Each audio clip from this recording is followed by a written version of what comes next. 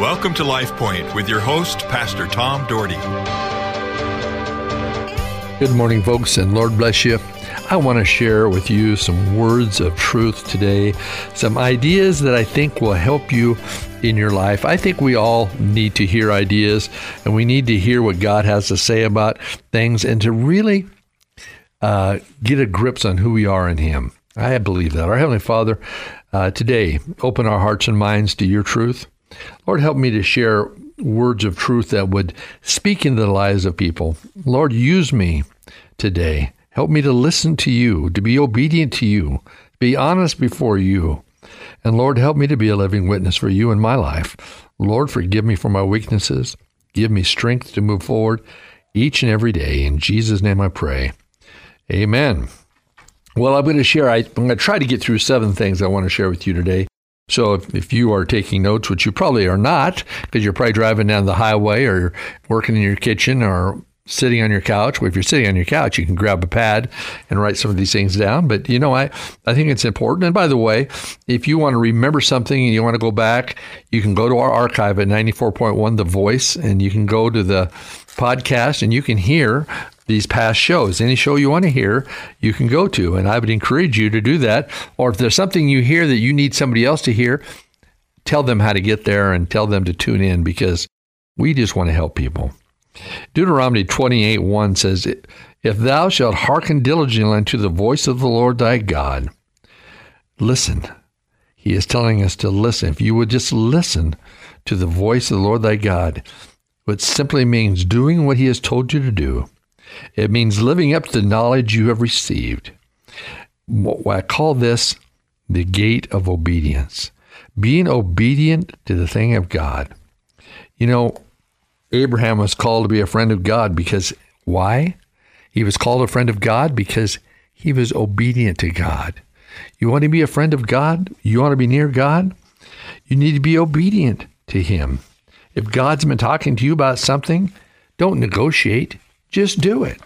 It was a tough choice for my wife and I to move to Boise, Idaho back in 1970. When did we move here? 1988, I guess it was, 70-something, 1988, because we were very comfortable in Vancouver, Washington.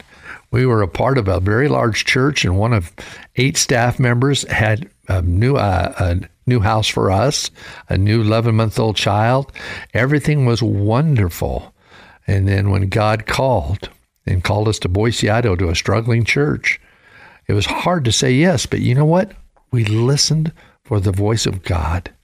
And we heard him, and we responded, and now we're not looking back. In year 36 of our ministry, God has blessed us immensely, and I believe it's because we said yes to the call of God.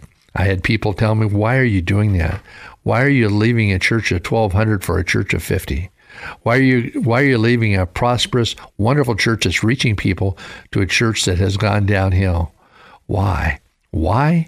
Because God, Holy Spirit, led us to do that. And I couldn't be any happier. I still have all my great friends in Vancouver, Washington, and that solid church. And at the time that I was there, it was one of the top churches in the Church of God movement. And it was a great opportunity. I learned amazing things from amazing people there. It was like living a seminary when I was young. I was there from age 23 to age 32. And 32 is when I came to Boise. It's hard to believe that I was that young when I came here, and came with our 11-month-old son, Luke, who now, of course, is with the Lord, as most of you know the story. But you know what? God wants us to be obedient. He said, abide in me and my words will abide in you in John 15:7. Abide in me. Do his will. If we do that, and if we listen, God will bless us. God will use us. Then the second area I want to talk about is knowledge. God says, my people are destroyed for lack of knowledge. He says that to Hosea in Hosea 4:6. My people are destroyed for lack of knowledge. They don't do anything to find out knowledge or to know knowledge. That's why we need to know the Word of God. We need to get into the Word of God. We need to be in the fellowship of God's people. We need to listen to messages from God's servants. God wants us to know. He wants us to be informed about his business. All of heaven is involved in distributing information. The Bible is an information manual. It literally is the Winner's Digest. It's not the Reader's Digest. It's the Winner's Digest, informing us about God, his power, his nature, and his thoughts about us, and about Satan, and about angels, and about demons and spirits. It tells us all sorts of things so we can be knowledgeable in how to handle things.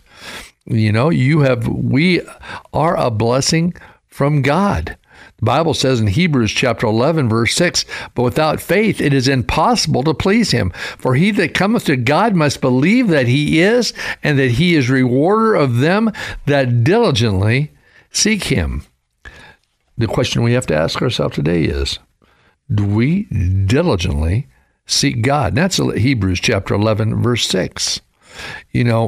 Have you ever heard of a disease university? I read one time about somebody named this disease university. Many people have accepted a disease and sickness as teachers. The Bible says that the Holy Spirit will lead you into all truth. Not, yea, I will send disease and it will teach you and lead you into all truth. Know what the Word of God says and believe it. Pray. God, your Word, I can claim it. Claim the Word of God and stand upon it. In Isaiah chapter 53, verse 5, it says, God, your Word says that you were wounded for my transgressions, bruised for my iniquities, and by your stripes I am healed. You can spend your energy explaining your sickness, or you can spend your energy reaching for a miracle. What are you doing today? Are you reaching for a miracle?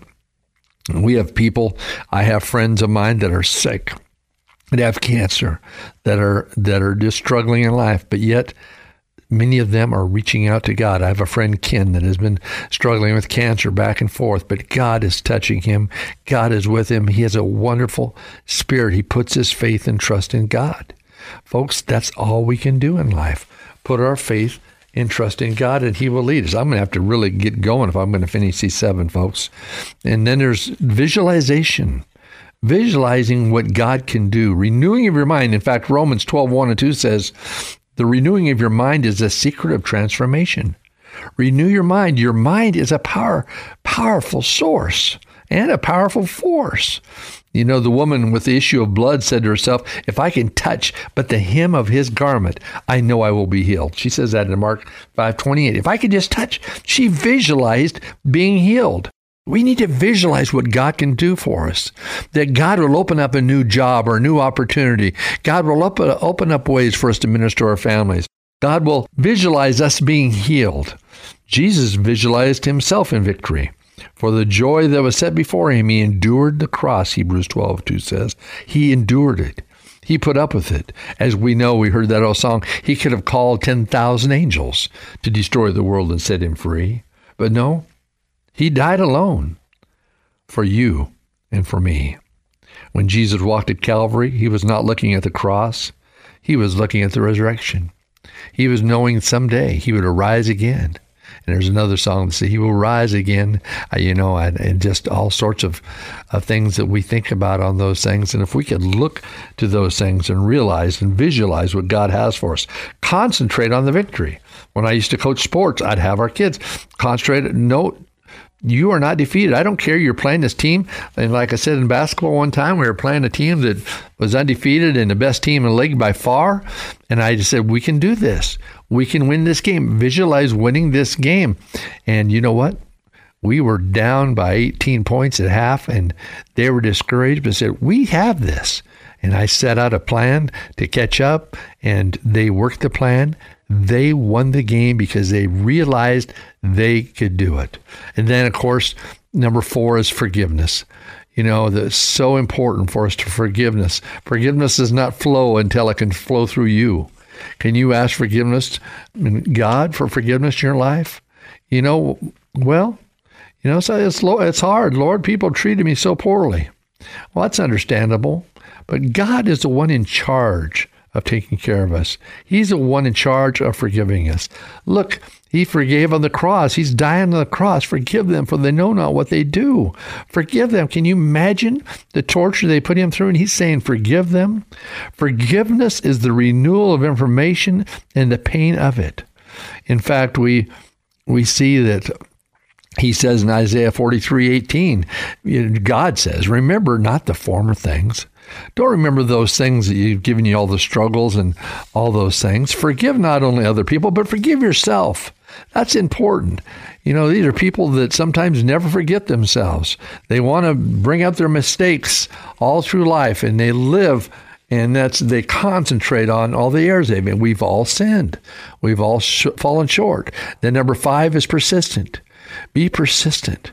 Hang in there. Be strong.